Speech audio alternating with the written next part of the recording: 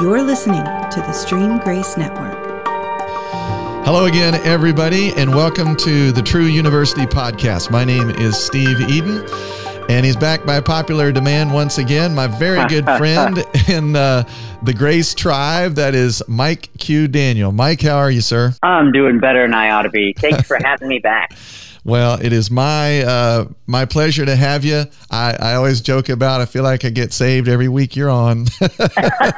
Now, let me rightly divide that. Not necessary. That's right. I don't mean born again. I just mean my soulish man gets in line with my spirit man. So I want to recap a little bit, because we left off talking about the empowering grace of God, and we ran out of time getting to Paul's thorn and 2 Corinthians 12. So let me recap for the listeners a little bit. 1 Corinthians chapter 15, verse 9, Paul says, I'm the least of all the apostles who am not fit to be called an apostle. This is the Amplified Version. Because I once wronged and pursued the church of God, and I oppressed it with cruelty and violence. Verse 10, but by the grace of God, I am what I am. And I really see that as saving grace. And any of these you want to talk about, Mike, you can. You know how we roll. We just kind of jump in. But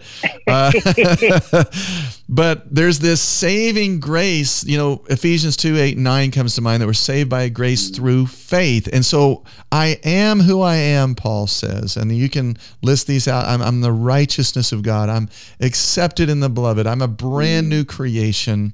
I'm eternally loved, unconditionally loved.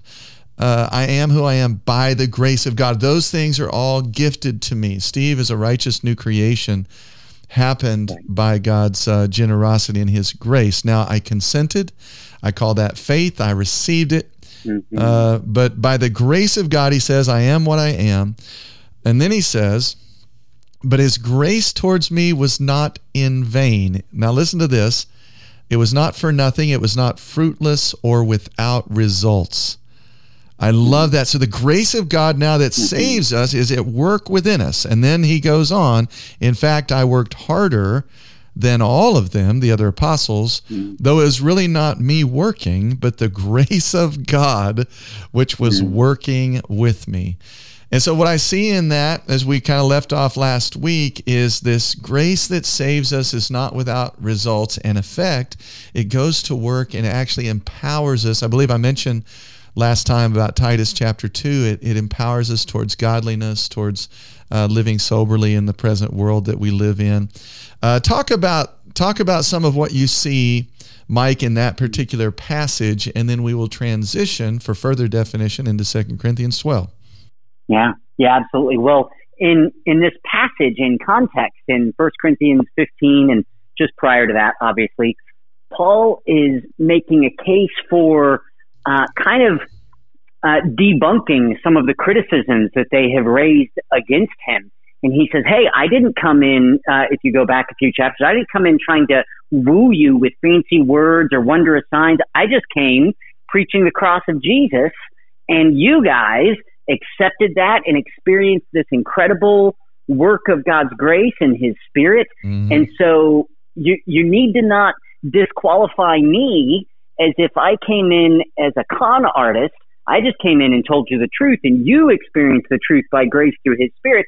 So then he comes to chapter 15. He's going, look, I am one of the apostles. Jesus appeared to all of these guys, and me, the very last of them, while I was persecuting the church, Jesus showed up to me in person. Of course, we know that as the Damascus Road experience.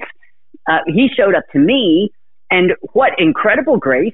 In the midst of me, I was on my way to continue persecuting Christians wherever I could find them, and he stopped me in my tracks and made me an apostle. He sent me on his behalf instead of me being sent, which is what apostolon means, right? The sent one. Instead of me being sent to destroy them, I was sent on his behalf to minister truth to them. So, don't be doubting my conversion, and don't be doubting my apostleship. Only Jesus, by grace, could do this incredible thing that he's done. And then in the verse that you're looking at, which I absolutely love, it says, so it's by the grace of God that I am what I am, and his grace toward me did not prove vain. but I labored. In other words, by this grace that he's given me, it wasn't for nothing that he saved me. I've worked harder than all those guys. Yeah. And I think what I love about that is he's saying the grace of God does not somehow nullify our work. It doesn't nullify effort. It doesn't become passive, that we're going to sit around on the couch eating bonbons waiting for the checks to come in the mail because of the grace of God. Instead, what it says is that instead of laboring in the flesh, Amen, to merit something from God, we're going to labor from all we have already by the grace of God. Yes. And the work is going to be even greater by grace. So the verse that you alluded to out of Ephesians 2:8-9, by grace we've been saved, not by works, lest anyone should boast. Well, he follows that passage right up with verse 10, and he says, so we are his masterpieces prepared in advance. Think about that, masterfully prepared, like a master violin or a master tool, a scalpel designed specifically by the doctor who's going to use it, some perfectly designed tool. We are created as his masterpiece for good work that he's prepared in advance for us to do.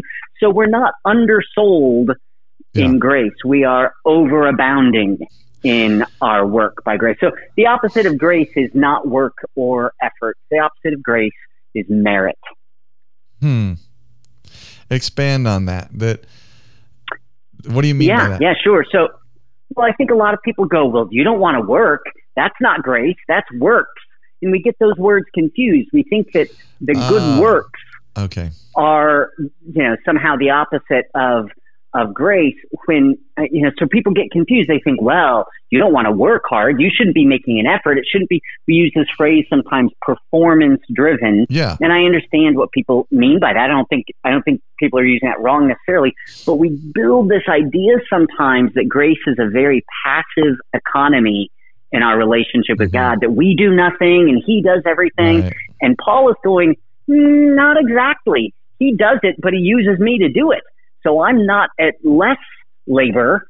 It's just by grace that I labor. I labor more by grace than I did by work. So my point that I try to make as often as possible is that the opposite of grace, this opposing idea to grace, is merit. We don't merit anything. We're not working for something that we lack. We're instead working, not the opposite of grace. We're working and laboring and making an effort from what we have. That is fantastic. That makes so much sense, that it's not about meriting. I like what you said. Grace doesn't nullify our participation with God. Right. And the grace of God. Right. So that's we don't labor less. Yeah. Right. And that's what Paul's saying. Yeah, I did labor, but I was laboring with the grace of God. This wasn't a work of the flesh or to get me something or to deserve something or merit something from God. The grace that was bestowed upon me went to work in me. It kind of reminds me of how the righteousness of God is at work in me.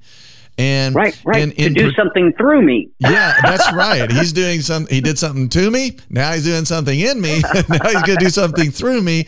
And I love it because Jesus lived in that reality of participation, Mike. Totally. When Scripture says in Matthew 7, you remember he breaks down around 24 through 27, he breaks down that if you hear what I say and then you participate, you obey the words that I say. He likened your house, you building your house upon this foundation, like the things of the world, the trials that come, they won't shake and destroy everything.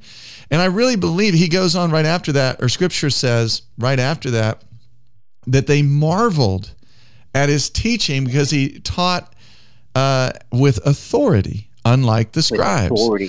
So the word authority, he taught with the authority of a witness. Yeah. It's firsthand. That was his authority. He's talking about things of God firsthand.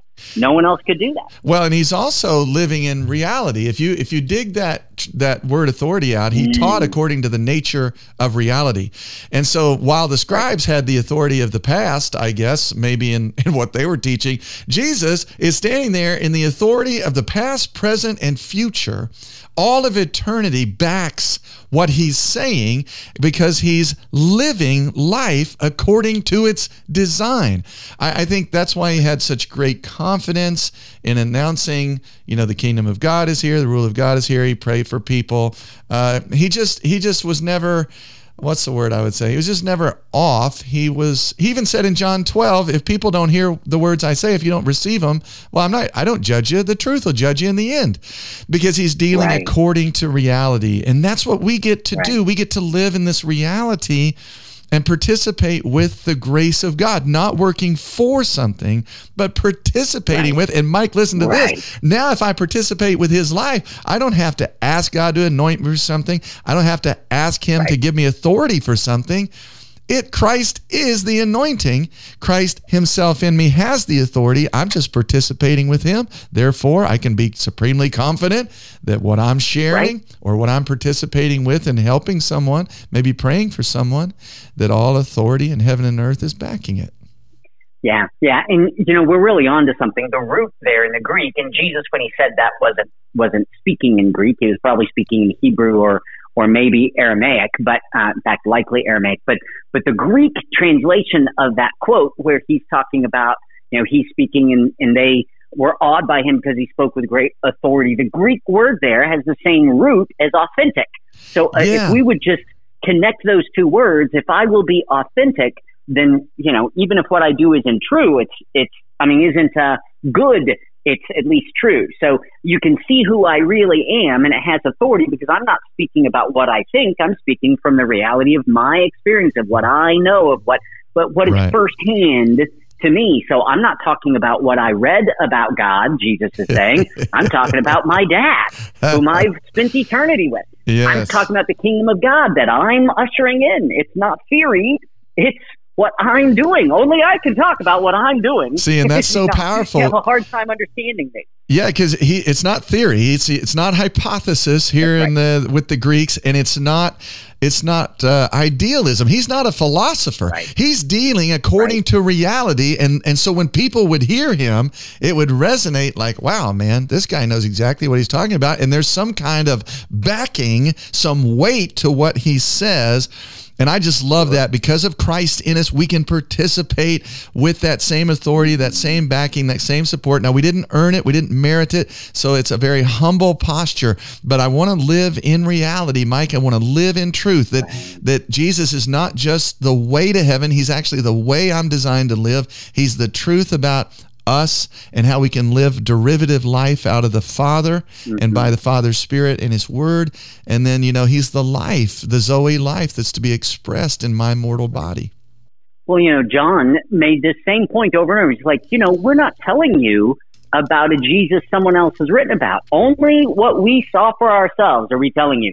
So if you don't believe what we're saying, you're calling us a liar. Yeah. You're not saying we're just wrong about something. You're calling us a liar because we're telling you what we've actually seen and heard. That's all we're telling you. And so you see this very humble but authentic authority. And the opposite of that, everybody recognizes. We've all known a leader or someone given a position of authority who lost their authority with us, right? Lost their impact with us because they weren't authentic, right? They were speaking out of something they thought sounded good versus something that they were experiencing or could speak of firsthand. And so that authenticity and that authority really are close kinsmen. Oh, man. Authenticity and what was it? You said it's kinsman authority and authority. Absolutely. Yeah, I just said that they're closely related. So listen now, guys, this isn't just for Mike and Steve. This is every born again Christian. That when you walk upon the way, when you walk in Christ, in the reality of Christ in you and his grace and his righteousness, everything we've talked about that's at work within us, then we're living according to the nature of reality. You don't have to sweat sharing your faith with somebody. You don't have to sweat teaching somebody something.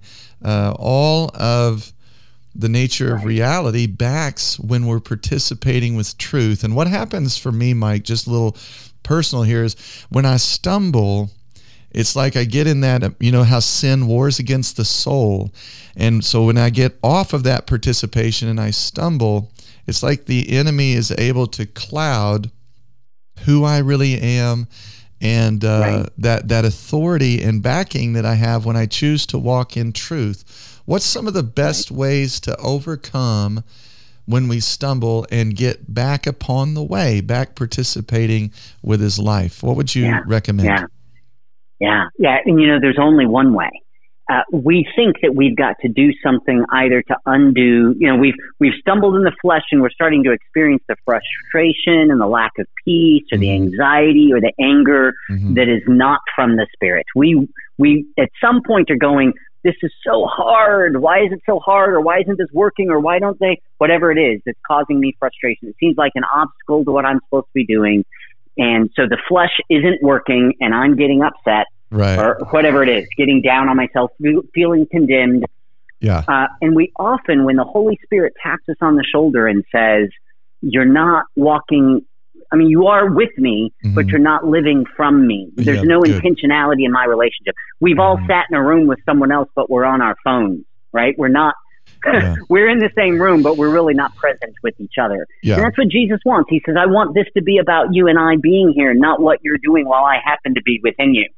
I want us doing this participatively. And so when the Holy Spirit taps on your shoulder and says, hey, you're not fully present here in the moment, or recognizing that I am present with you, this is not about you and me right now. You need to be about me in this. Yeah. Then often what we try to do is overcome the negative flesh that we've been experiencing with more positive flesh effort. Yeah. And we immediately feel condemned not by Jesus, not by the Spirit, but by the enemy. The enemy deceives us to go off the path in the first place, and then he condemns us if we catch ourselves. Yeah, that's and right. what we need to learn is that all there is to do if we're walking according to the flesh is stop. That's it. That's all we got to do if we're walking according to the flesh, because we're not missing Christ. We're not lacking fullness. We're not outside of the grace of God. The Spirit has not left us. We are just walking as if, right, like I'm on my phone at dinner and my wife's on her phone at dinner and we're sitting there in the same room, but we're not exactly together. You know what I mean? Yeah, we're not present together. And so the only thing to do in that moment is not to start launching into apologies of all the reasons why I got astray and how much I've missed the conversation we would have had if I hadn't done. No, the only thing I got to do is put down my phone, and suddenly I'm present again with my wife.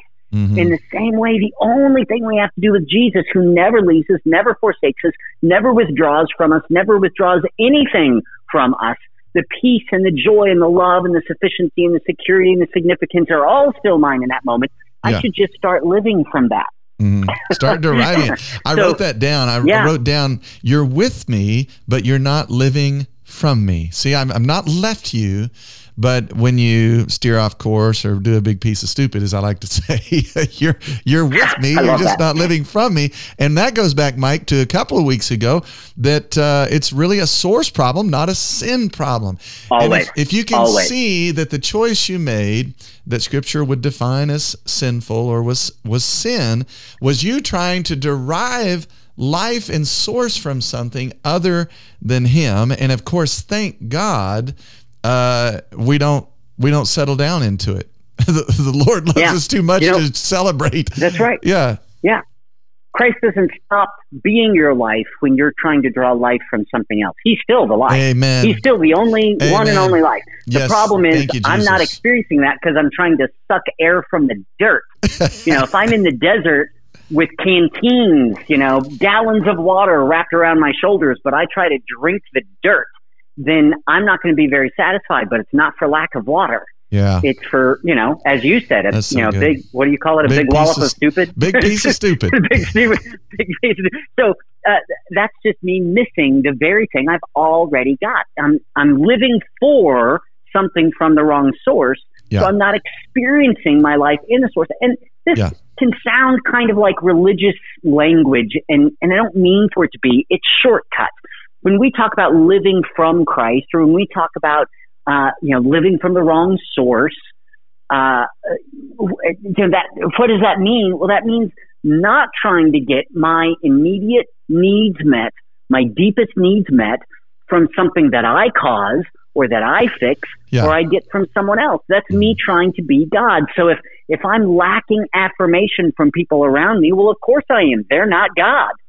But do they define me, or does God's acceptance and value and affirmation of me define me? Because in that moment, both are true. This person is rejecting me and God is loving me. Which one? I get to choose which one I identify with. Amen. What I gain from them or what I've got from him. Mm-hmm. And so that's what we mean when we say living from him. We're saying not being defined in my own thinking and thereby in my emotional response from everything around me. Instead, I'm defined by who he says I am and what he's accomplished for me.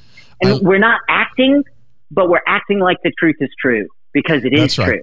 That's exactly where we go back to participate with truth, which is how we got into the big piece of stupid in the first place, is we weren't participating with that reality. But after the big piece of stupid, I love what you say, choose life. You still have the power of choice. This is something Lord spoke to me years ago when I was beating myself up and, the enemy was beating me up. And so I asked for the bat and I wanted to beat myself up for it and all these things. And the Lord said, Steve, you had a choice to make. You chose wrong. You still have the power of choice. Choose life. Go back to truth. It's like what you said, Mike. Stop what that was. Now choose life. And the great thing about what we're talking about for all the listeners is Paul is saying here that the grace of God is working in him. And I want to marry that to something you said last week, Mike. The grace of God is working in me, and it's proven every day by what I'm glad I did or what I'm sad about, what I have regret about. And listen, guys, that when you have that posture of, wait a second, I missed it right there. That is still the grace of God at work in you. It's still the righteousness of God at work in me, and that's proven. The presence of righteousness is what pricks Steve's heart and says, Steve, let me remind you, that's not who you are, and you're not going to be able to derive life or satisfaction out of that because I've cornered the market on your fulfillment. That's right. That's so right. Man, that's so good. And that's why Romans 8:28 is really true. It's I say this all the time. People have to go and look it up. Romans 8:28 is true because Romans 8:29 is true. That all things work to the good of those who love God and are called according to his purpose, because those whom he's called, he's also predestined to be conformed to the likeness of his Son. In other words, even the flesh becomes useful in God bringing me to dependence upon him as my life. I grow whether I am walking according to the flesh or I'm walking according to the Spirit. He uses the Spirit to affirm that walk, and he uses the flesh to redirect me to the walk of the Spirit. So all things, even my fleshly behaviors, God redeems. What grace? Yeah. Redeems so that I will come to know my life in Christ. He's got it. And if that doesn't make you a worshiper, you didn't see it. Yeah. It's like saying kids learn to walk by falling down and by walking. Yeah. Well, of course they do. Well, that's us with Jesus. Amen. Even our failures become successes to him, guys, because he's that good. He's that good of a father. Any even natural father who's teaching his son how to walk, let's say he's almost 1 year old, he's gonna get up, he's gonna try it, he's gonna begin walking to the father. When he stumbles, the father does not throw his hands up, say, this baby is defect, let me just throw him out, I'm done with him. Send it back. Right, I'm gonna send that baby back. The father, he's so good and he's so gracious that even when we stumble, even our failures become successes because of Romans 8:28. In Romans 8:29, he's going to cause everything to work together for good, and he's going to conform us to the image of his Son. Let me segue. That's why it's good. Go ahead. That's what he means by good. Right. Go ahead. I was just adding that. You're good. Okay. I'm gonna go over to 2 Corinthians 12:7 because we got to get to it at some point. So same thought here, and I love how Paul and even Jesus, who's speaking in this narrative, defines the grace of God. Let's listen to it. Verse 7, lest I should be exalted above measure by the abundance of revelations, a thorn in the flesh was given to me, a messenger of Satan to buffet me, lest I be exalted above measure. And Mike, if you want to come back to that and comment on it, break that down, you can, so people don't get confused.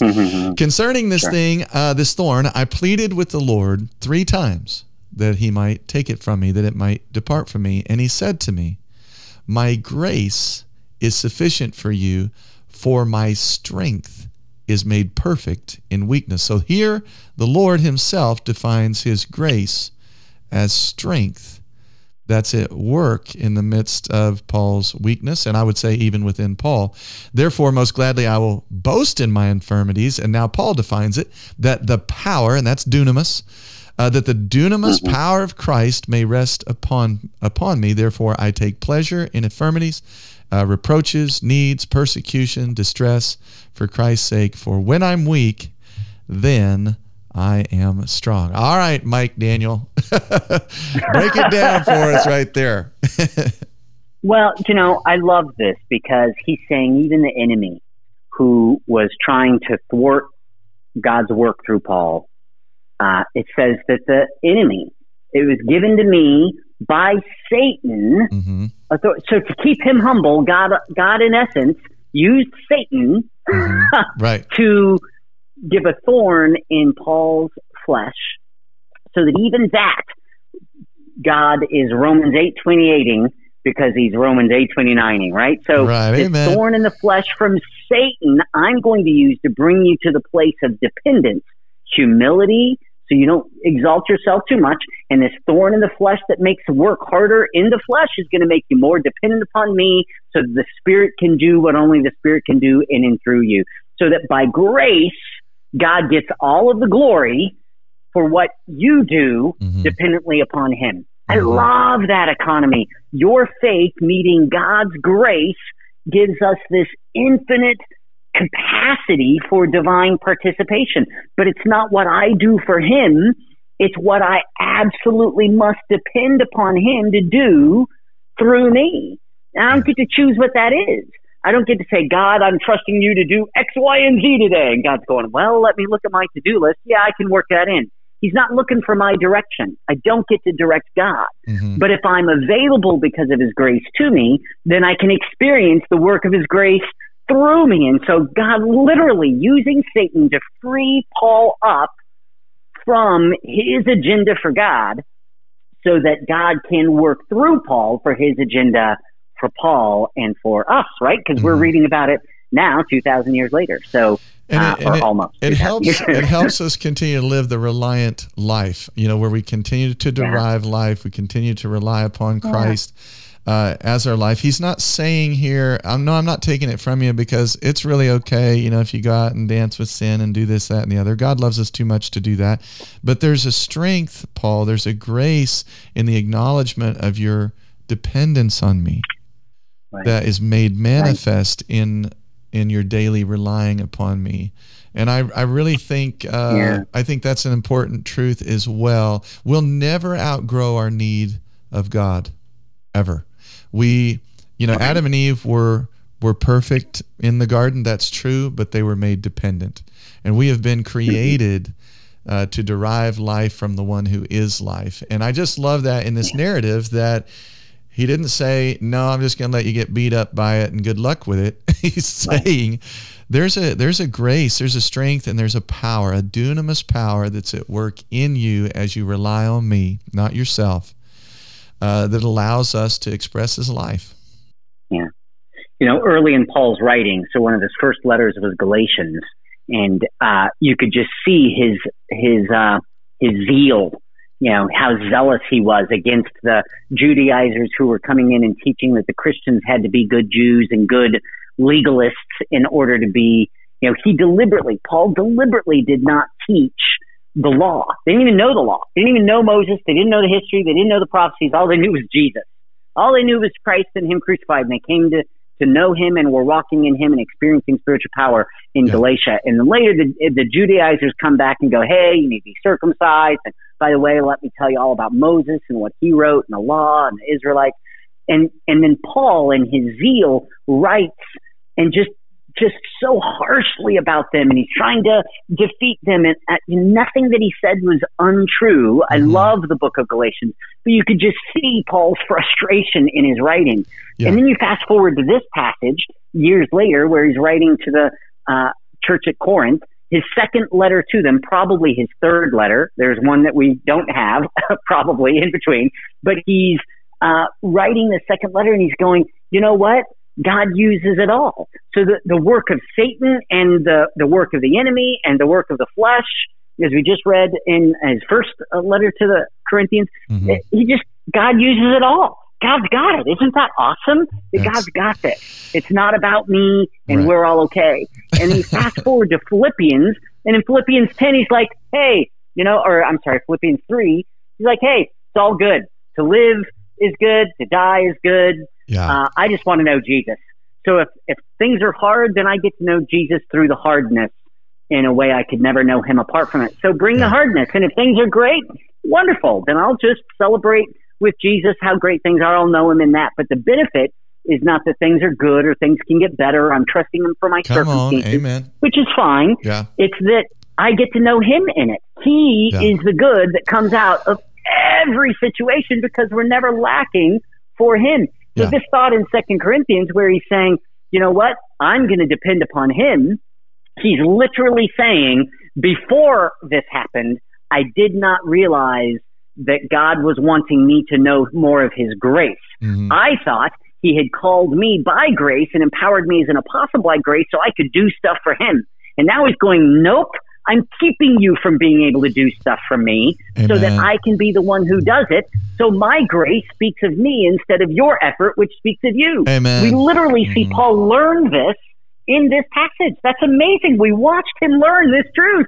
And then later in Philippians, at the end of his life, he's like, you know what? Don't stress any of it.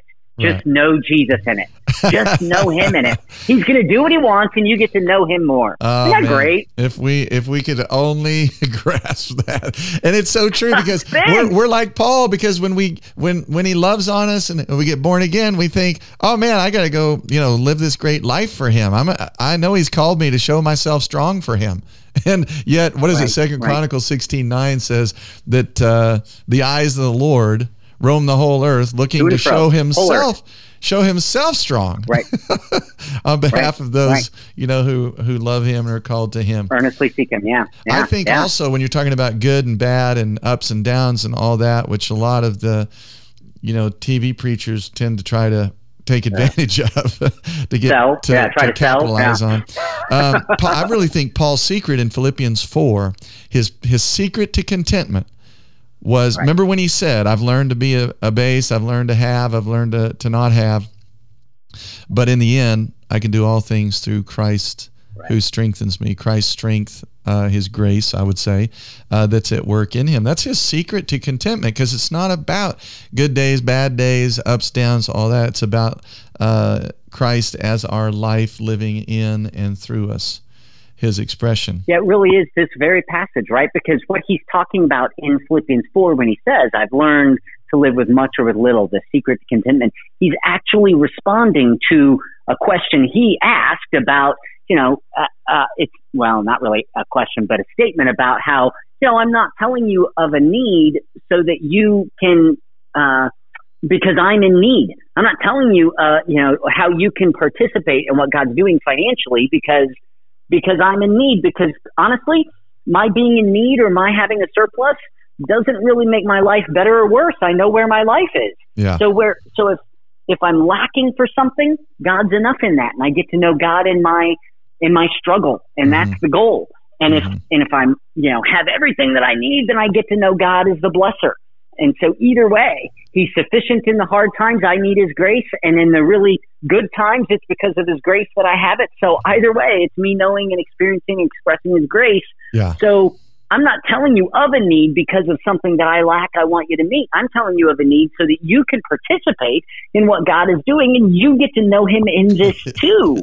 And so in this very passage that we're talking about, he's going, I didn't know that until I came to know that his grace was sufficient for me. And a byproduct of my learning that his grace was sufficient for me. In this very next verse in 2 Corinthians, he literally saying, so, when times are tough, I go, woohoo, yay, trials. I get to know Jesus in a way no one's ever known him in this trial that no one else has ever gone through. That's amazing to me. The overcoming life, right? In the invincible life of Christ in us. I want to leave everybody with this. I do encourage you, those of you listening, if you get a chance, Mike mentioned Philippians 3, verse 7 through 11. He's going to talk, Paul will talk a lot about knowing Christ. This is All that matters is knowing him. But listen to verse 12. I want to encourage you with this. Not that I've already obtained, he said, that I've arrived, but I press on to take hold of that for which Christ took hold of me. I love that statement.